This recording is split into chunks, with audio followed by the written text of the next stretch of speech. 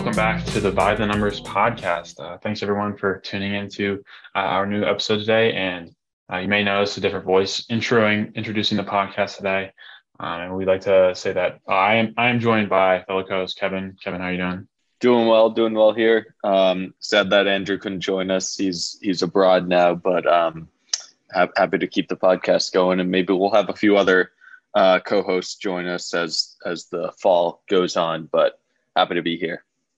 Yeah, absolutely. So our third co-host, Andrew, is out of the country right now on a study abroad trip. So it'll just be Kevin and I for now, and we'll be hoping to bring in some more guests, maybe a new host or some additional people to join the podcast in the coming weeks. Also hoping to build a stronger, more consistent kind of schedule for these podcasts. It's been a little bit spotty over the past couple months, but we're just going to kind of get right into things. We're still ramping up a little bit into kind of big sports season, still in the NFL preseason, haven't really gotten there yet. NBA news is slowing down, but we do have a couple big things, and that's exactly where we're going to start today. And we've got two big news points. We'll start with the one that kind of affects the one breaking news that was kind of pretty shocking, kind of came out of nowhere, and that's Chet Holmgren with a Lisfranc injury that's going to knock him out for the season. And Kevin, just immediate reaction to kind of what happens when Holmgren was announced that he's going to be out for the year. It feels like the type of thing that some people predicted well. I mean, I didn't see it coming, but some people look at his stature and his style of play as being an injury-prone player, kind of like a Kevin Durant, is a little bit more injury-prone, how lanky he is and whatnot. And if those injury concerns were on anyone's mind at the beginning of the draft, then it turns out they were right. I'm not so sure what this injury in particular means as far as going forward. Swan, this morning or before, you were saying that this is likely to be a season-ending injury, but I'm not really too familiar with the anatomy of the situation. But really, just you hate to see it.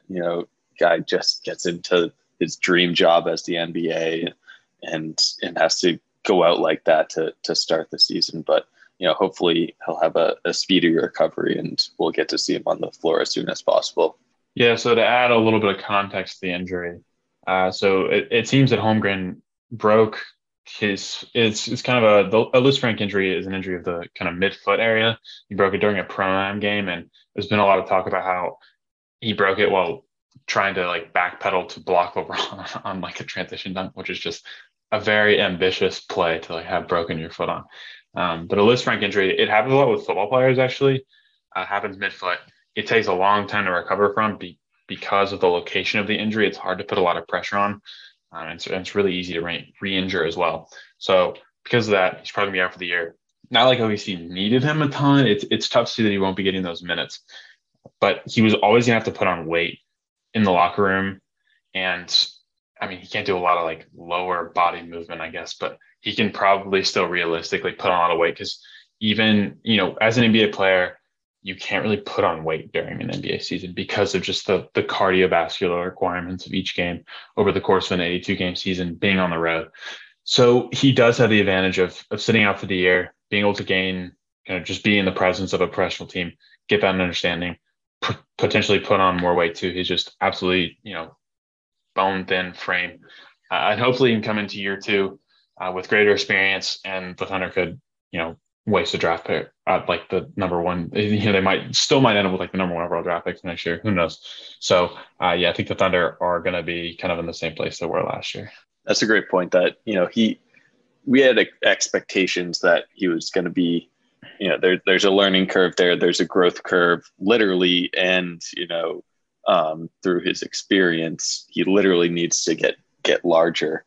And so that's a great point. That this will give him an opportunity to kind of grow into his new shoes here in the NBA. And I don't think it'll affect his trajectory as an NBA player going forward if, all things get healed up properly, which I assume they will. So looking forward to seeing him on the court at some point, hopefully in the near future. For sure. And moving from a rookie to a veteran, the other big piece of news in the NBA most recently was a report that Kevin Durant had decided to stay in Brooklyn for this year. which means that he'll be returning to this team despite the kind of talk about there potentially being a trade with him demanding a trade request, which has pretty much kind of fueled a lot of the speculation throughout the summer. And I mean, he's returning to a Brooklyn team that could be pretty competitive this year because I think what may have been lost throughout all of the kind of talking about Kevin Durant going to another place where he very well could have performed very well is that the Nets team is still, I mean, they could probably use some roster help a little bit. I'd have to take a look at kind of everyone they bring back. But I mean, you still have Kevin Durant and Kyrie Irving.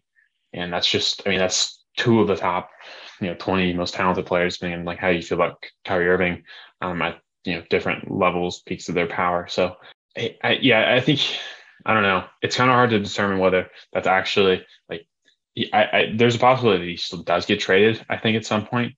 But for now, it does seem like he's staying put. I also think this could potentially make way for further trades because I've heard that a lot of trade business in the NBA kind of falls after it takes a big domino at the beginning to kind of set off everything else. And I think Kevin Durant was a big piece in that. So we might see a bit more business going on after this. But Kevin, as a Celtics fan who heard that Kevin Durant might be coming that direction, what was your reaction to seeing him stay in Brooklyn potentially for this year? I think it was the right move for Brooklyn. They have the right to do this, to say, even if it wasn't as clean as this, but it's just like, get back on the team. This is the team that you signed a contract with. That doesn't mean nothing. And you're playing for us. And clearly the market wasn't what they wanted for him. I'm honestly a bit relieved. I know I did say I would like him on the Celtics last podcast episode, but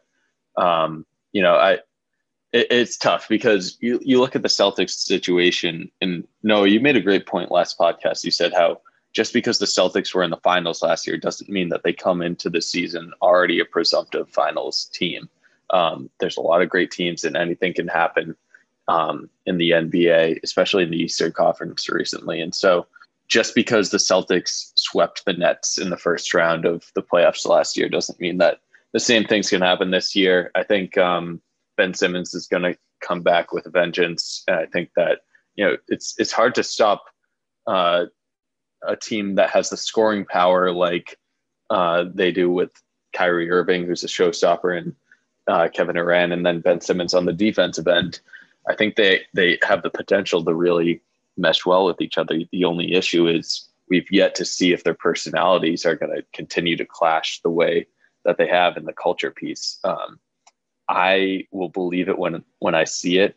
I don't think it's going to work. I don't think that this team has championship level culture. And you look at the teams in the past few years, and it seems like that culture, when we talk about at least a long-lasting run in the playoffs, you need to have that piece. It's not just about talent, but it's hard to deny the talent on paper. They look pretty good, so I'm not looking forward to facing them this year. Yeah, I think those are some good points. I'm also curious to see. There's been some talk about like some criticism of Steve Nash specifically from. There have been some rumors that Kyrie Irving and Kevin Durant may have said things about not wanting to have Steve Nash come back for the next season, and I don't think he didn't do a great job. I mean, getting swept by the Celtics is not like it's not. I mean, getting swept by the runner-ups isn't the worst thing in the world, but you have Kevin, like you can't be getting swept in games when you have Kevin Durant as like your best player. There's got to be something that you can add, at least in the coaching side. And I think we look at this differently. Probably, you go back 2 years to when the Nets lost that game 7 to the Bucks in one of just the craziest series in playoff history, to be completely blunt. Like Kevin Durant's foot just being on the line for that 3-pointer. It's just to think about kind of the consequences of certain things. But we'll see another iteration of the Nets team. We'll see how long it lasts. It still seems a little combustible, but for now, I think that's kind of it where we have the NBA rumors. There's a little bit of chatter about a potential Donovan Mitchell trade going as the Utah Jazz blow up continues to take place, but I think we'll hold off on that for now until we get kind of more concrete, solid news in that avenue. So. Now we're going to move on to kind of last week spent a lot of time on the NFL, and we're going to return to that this week. NFL is coming up. I think 2 weeks, I think, until the start of the season, a week from this coming Thursday. And it seems like the preseason's been taking forever. I don't know. Yeah, But yeah. I would agree with that. Yeah, I am not a fan of the preseason. I didn't even really watch it, honestly. I think they should get rid of it altogether. Maybe have one game here or there, but uh, glad that we're approaching the real NFL season. Definitely. Yeah. So last week we kind of took a look at all the divisions, all the teams, and now we want to take a little bit of a deeper dive for certain teams, certain players. And we're going to be looking at a couple categories of quarterbacks and potentially talk about a specific groups of guys and kind of their outlooks going into the year, what changes we could be seeing year over year. One thing is that we don't have a lot of rookie quarterbacks in this class and not a lot of guys who could be making an impact from the jump, but we do have a lot of second year guys, a lot of guys who are in very different situations. And we've got six of them who I've written down here. Kevin, you've seen them too. Is there a certain player you want to talk about or you see that you think is specifically interesting? Mac Jones is on that list for the Patriots, but where would you like to start? Yeah, I was thinking about starting with Justin Fields, but since you mentioned Mac Jones, I'll start with him. So Mac Jones, obviously, I think there's a lot of names to talk about in second year starters here. Mac Jones, let's not forget about him. All the drama in the Patriots front office and whatnot has, I think, overshadowed how great of a year he really had last year. He finished first out of all the rookie QBs in total QBR last year. They went 10-7, and I think that's as a rookie, and you expect him to come back even better. Whether or not the drama going on in the coach's office is going to hinder any of his performances yet to be determined, but definitely looking forward to seeing him on the field for a second go at it. Hopefully he's not getting too frustrated.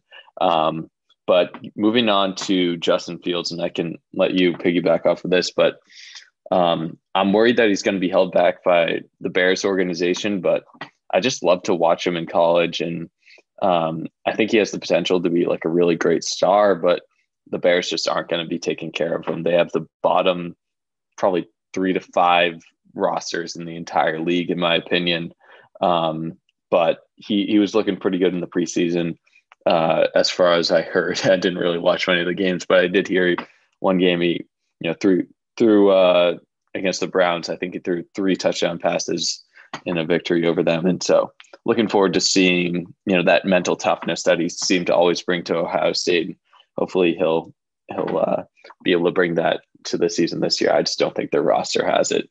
But also looking forward to talking about Davis Mills a little bit. But I wanted to let you piggyback on, see if you had any comments on either of those two. Yeah, I think it's like an interesting way that we're kind of looking at it now where Mac Jones had a really solid year last year. I mean, he does benefit from having, the greatest coach of all time in kind of, just guiding him through things. And we'll see if he can make a jump this year. I don't know how much kind of there is to improve as much. He doesn't have as much physical upside as a lot of guys from that draft. So it's not like there's a lot going on, but if he can, really sharpen the decision making and become kind of, an elite point guard of that offense, even if he's not throwing kind of, Patrick Mahomes bombs, then it's a really tough year for the AFC. And it kind of, I'll be interested to see how he plays against that division because you kind of got like a nice gradient of competition there where it's like the Jets who Zach, we'll get to Zach Wilson later. You have the Jets, you get the Dolphins who are kind of a wild card, I guess. It could be good, could be bad. So I think that's middle of the road. And then you got the Bills who are kind of the toughest of the tough. So I think we're going to be able to see, you get a good evaluation of how Mac Jones has improved over the offseason, just given he's going to have to play a division where we're going to see how he performs against different levels of competition throughout the season. So I think we'll get a bit of comparison there. I'd say the wide receiver core in New England isn't even that good. Like they don't have a lot of great like separators in kind of on that as wide receivers. So, hard to the fact that he performed pretty well. I still don't know if there's like a difference between that I've heard from different places where it's like winning because of a quarterback versus winning like with a quarterback or in spite of the quarterback. And I mean, you have guys like Patrick Mahomes or like Josh Allen, like the elite guys, or even probably a little bit below that too, where they're winning because the quarterback is winning their team to win. Whereas in other situations, I think arguably the Patriots last year were like this, is where you have a quarterback who is kind of getting it done, but they're not going to be making Patrick Mahomes plays. They're not going to be making plays that are going to be kind of necessarily changing the games. And I can't say I watched every single Patriots game last year, so there could be kind of shining moments of this happening. But it'd be interesting to see if Mac Jones can take a bit of a step forward in terms of kind of being able to win because of Mac Jones, like him performing, him having some breakout games to see really display some sort of improvement over the offseason. So that's what I think I'm interested in seeing there. Yeah, I just wanted to piggyback off that point that you were just making about winning because of or versus winning in spite of. I think this goes right to your point. That game where they played against the Bills and Bill Belichick was like, you know what, we can win without a quarterback. We're not going to throw the ball more than 2 or 3 times or whatever. And they won the game. It was just Bill kind of being like, I know what I'm doing.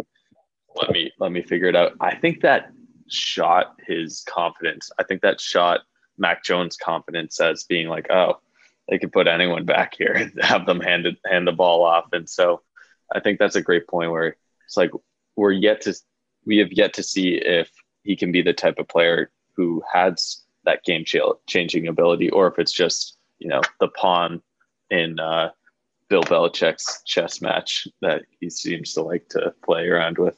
Yeah, for sure. That is a good example of a game that I had forgotten about that. Yeah, that was certainly not a great vote of confidence, but kind of shifting over to the guy that you talked about second, Justin Fields. I mean, I totally agree. They're just not setting him up to win. And at this point, it seems like they're setting him up. I mean, they're setting up a team to where he's going to be made redundant, most likely by a new quarterback, because the Bears are going to end up potentially at the top of the draft next year, and they could very well end up just with a new quarterback next year.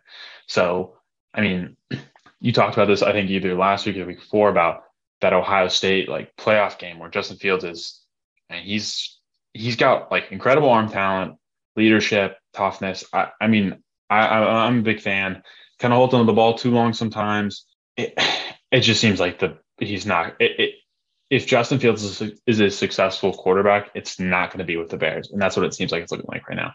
So I think that's just a guy that you're going to have to sit on. He might end up at another team in the future, like I don't know if Ryan Tannehill's a great comparison, but a guy who like kind of gets a second win with another team and is able to perform at a higher level in a different situation under different conditions. So that's kind of my future with him. And I guess we'll move on to Davis Mills. You mentioned him. I'm not sure. I mean, the Texans are be bad again. Their roster's bad. He kind of had some better moments than some of these other guys on here last year. I mean, I'm not saying like Davis Mills is like the guy to watch or anything, and I don't know if he's like a long-term solution for anything. But what did you want to bring him up? So Davis Mills, in the last 5 starts of his of last season, had I think the second best total QBR and 9-2 TD to interception rate. 7.4 yards per attempt. He was looking pretty impressive, and you love to see that on the back 9 of his of the season there. And so I'm looking to see, if they put the talent around him, like I think they can do with their draft picks coming up. I say watch out for Davis Mills. I mean, 3rd round pick out of Stanford. I think that went pretty late. He was pretty impressive in college as far as I've heard. I'm looking forward to seeing if he can continue that streak that he seemed to have in those last 5 starts. Yeah, for sure. I think that's a good argument, at least from a statistical side of things. I'd be interested to see if he can carry that over a little bit into this season. And, if he builds up a solid kind of cachet with this front office, with this team, he could be sticking around for a while just because he's a young guy who can play with the new pieces that they're going to inevitably be getting with draft picks in the future, especially from that Deshaun Watson trade. So they're going to be getting guys. I mean, it's probably a big prove it season for him. We'll be talking more about that later. But I mean, if he can prove that he has like something, if there's something there, then it doesn't hurt the Texans at all to keep him because the roster is still not very well built. But I still definitely want to see that before I believe in it. And then moving on to the two guys who I think have the most to prove, or not the most to prove, but are in kind of the two spotlight quarterbacks in their second years. That are going to be Trevor Lawrence and Trey Lance, where Trevor Lawrence, I would argue, had a bit of a year zero last year with just how badly that season went with Urban Meyer, which just such a poor decision. But he's got a little bit more. He's got a new quarterback, or a new head coach, and Doug Peterson, a bit of a fresh start. So we'll see if he can kind of.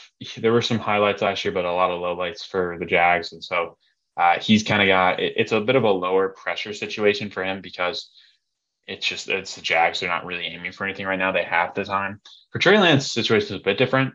And the 49ers are like a playoff team. Like they need to be competing now. They have a good roster and have a really good head coach, like a proven head coach for a quarterback, a solid wide receiver core, a good offensive system, and a guy who's played 3 full games of football in the past 2.5 years. So it's just like he hasn't played football games.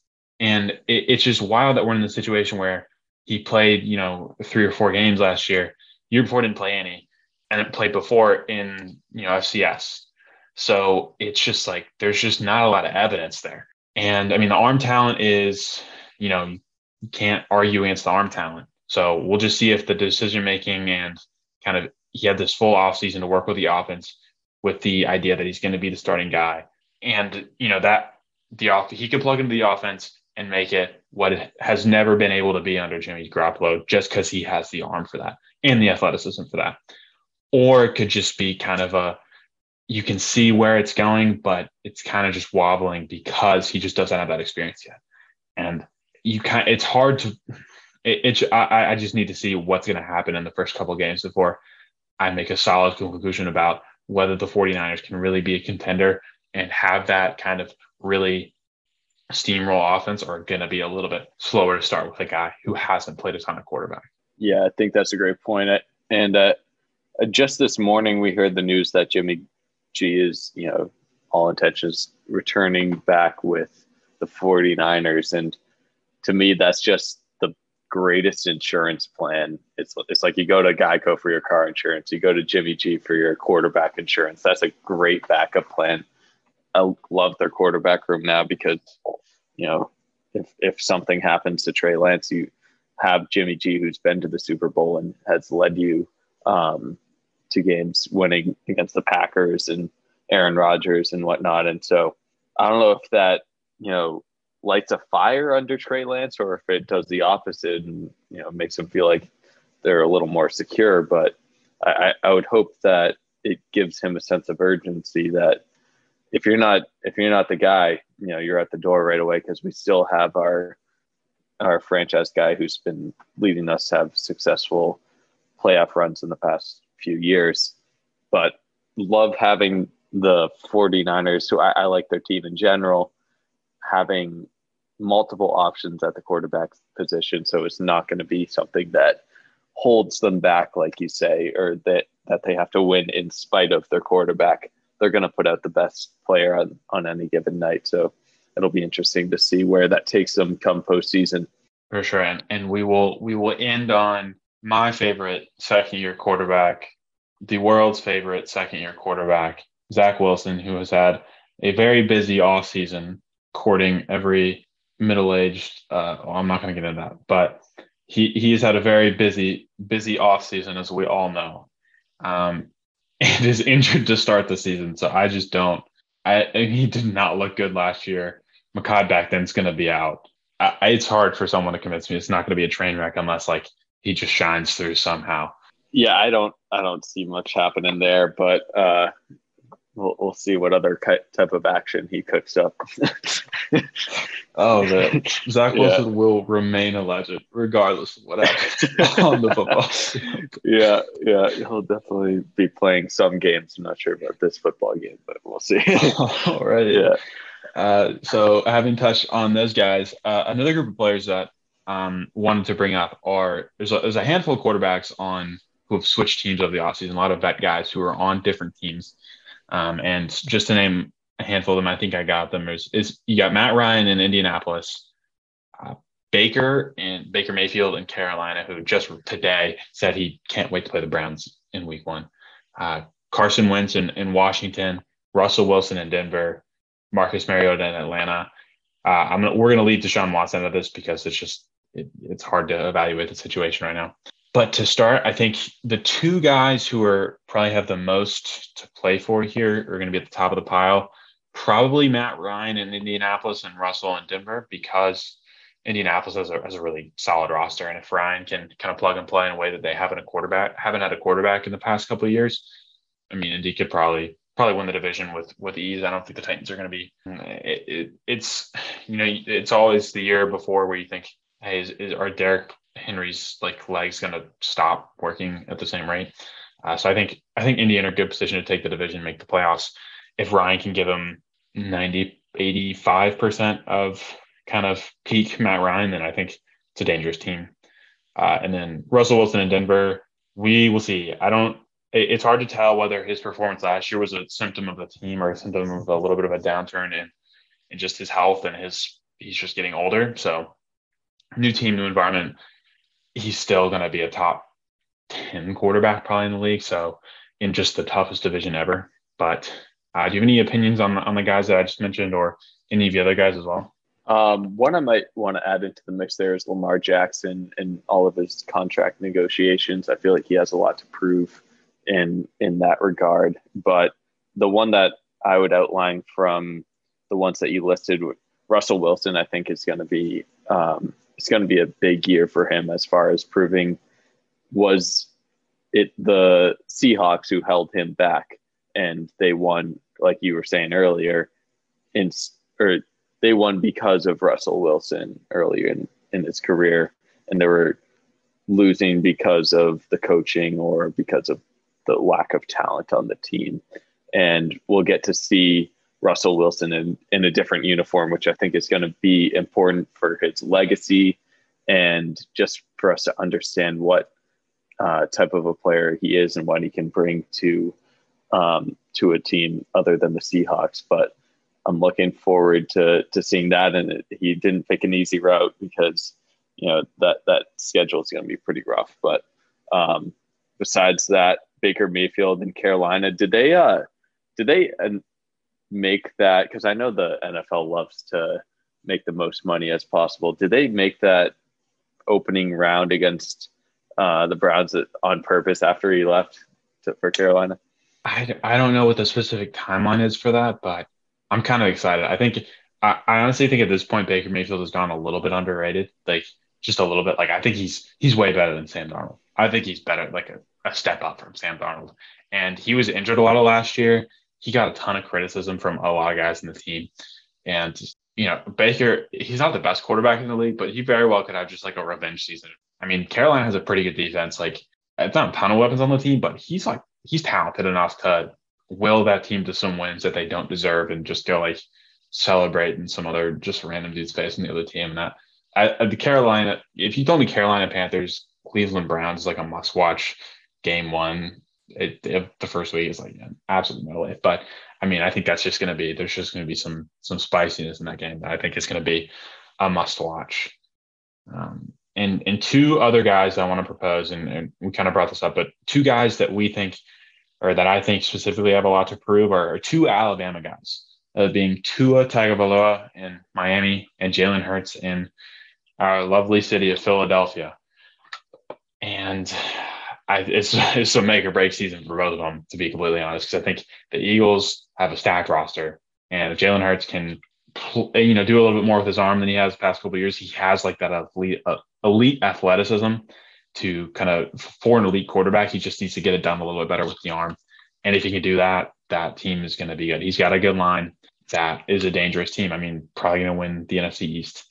And then in Miami, this is just a tough year, but the weapons on that team now, like if Tua can, I've heard different pieces of analysis that when you have Tyreek Hill and Jalen Waddle, who are field stretchers in like changing the dimensions of the way a team has to play because of how fast they are.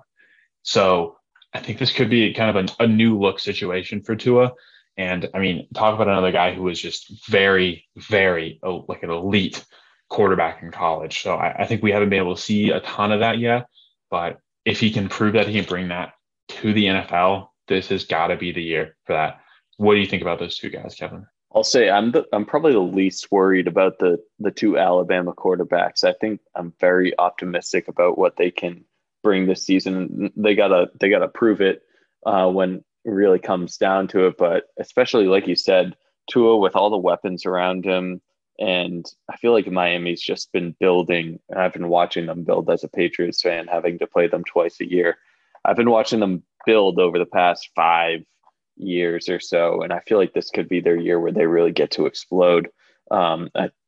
Explosive, literally from the standpoint of their speed, like you said, with Tyreek Hill, but also I think Tua coming back after lots of injuries and setbacks. It's going to be exciting to see him, and hopefully they won't do too much damage on the Patriots end. And but I'm very much looking forward, especially to see what Tua can bring. I think there are definitely a lot of reasons to be optimistic about those two guys. And with that, I think those are about all the points that I wanted to mention on these guys. Kevin, are there any closing points you'd like to talk about? Any guys that we missed that you want to chat about, or I think we hit everything? I think that was a pretty good rundown. Now it's just a matter of seeing where it all ends up, and really looking forward to Thursday night and a week from Thursday. So for sure, I cannot wait as well. I feel like we've been talking about the NFL for forever, and it hasn't been there. But we will move on to kind of a closing segment here. I wanted to bring up kind of just a wrap up, so to hit one more sport for the day, just a little bit of a shorter episode, just talking about soccer real quick. I think we're at an interesting point within the soccer season, because all of the club teams started their seasons a little bit earlier this year, because we have the World Cup in Qatar later this year. That will be starting in early November. Therefore, teams had to start their seasons earlier because that World Cup is going to be in between their season. And there's a lot of chaos already within each of the big five leagues, and just kind of go over a couple of what's kind of going on within those leagues. You look at the Premier League, and it's kind of a weird situation, because generally you have this kind of duo of Manchester City and Liverpool at the top of the league. I still think you very well have that. City has got to be favored to win, just given Liverpool have had a very slow start to the season, which they kind of bucked with a 9-0 win over Bournemouth at the weekend, which ended up getting Bournemouth's coach fired, which is absurd. It's not worth discussing. But we have Chelsea, who's kind of had a very rough run of form over the past couple of match days, including a 3-0 loss to Leeds and a 2-1 loss to Southampton in today's match. And it seems like I think Thomas Tuchel at Chelsea is a bit of a candidate for someone who could be kind of out of his position before too long. And then Arsenal and Tottenham are both having very good starts this season. Tottenham got a very undeserved point playing against Chelsea. Arsenal having one of their best starts of the season they've ever had, winning all 4 of their first 4 games. I don't know if they're as good as that, but I think they're getting there. 538, very solid predictive model. Still has City first, Liverpool second in terms of the league. That's probably where I'd have it, despite the actual table that we're seeing. Moving to some other leagues, La Liga, you're going to get a 2-horse race between Real Madrid, Barcelona. I think it's probably going to be Real Madrid. They did sell Casemiro, who's their main holding midfielder, which I think could make them a little more leaky.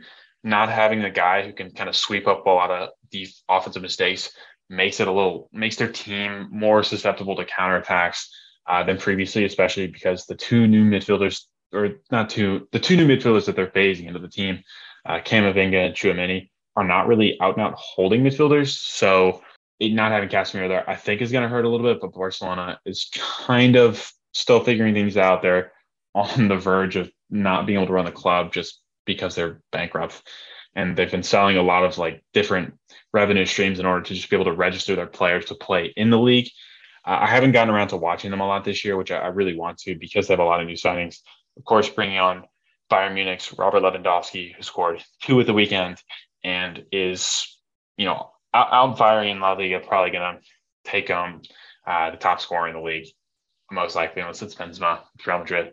That could be close. I think Real Madrid might pull away at some point, unless I think the Casemiro loss could be bigger than people think, or bigger than expected, just because of the defensive role he played and how much he could clean up for how much their tactics may or may not be as complex as coach wants it to be.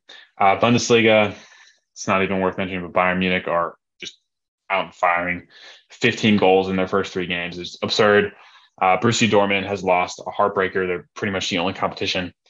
Was up 2-1 going into the 89th minute and lost the game 3-2, which is, just an absurd way to lose game. Bayern Munich, the only match they've drawn this year was a game where the opposing keeper broke the record for number of saves in the game, had pretty much one of the greatest performances ever in goal. And that's what it takes to just get a draw from Bayern Munich. So they're going to be kind of one of the favors for the Champions League this year, running away with the league. Liga, same story with PSG. They're going to take the league. Not a ton to add there. That's about it for Liga. And then Serie A is kind of interesting. Haven't been keeping up too closely with how the title race is developing as of now. Inter Milan lost at the weekend, still kind of phasing in some new players. Bringing back Lukaku is big. They're missing out on the fullbacks. No Perisic this year is going to be tough.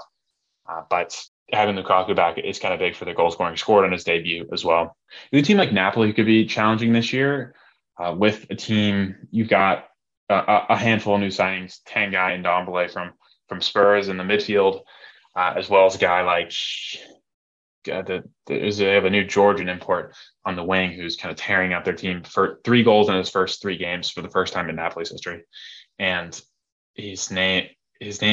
He has this wild name. But he's already got a name named Kvaradona after Diego Maradona. So he's got very high praise. And the 538 model in terms of Serie A predictions is very close head to head. So I think that's probably the league with the closest title race to be looking at as we go through the season.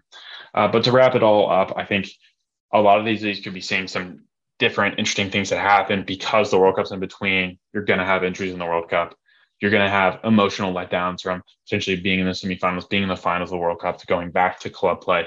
So a lot of the stuff that you see now in the leagues could be very different afterwards, and wanted to give a little bit of time to talking about some of these teams during this weekly episode of the By the Numbers podcast. But with that, I think I'll be wrapping up today's episode. Kevin, is there anything else you'd like to add at the end of our episode? No, thank you for that great debriefing of what's going on in the soccer world. I always love to catch up on that. But that great episode, and really looking forward to college football first, the debuts this weekend, and then after that, NFL, best time of the year. Absolutely. We're really kicking into gear here. So thanks everybody for tuning in. Thank you guys.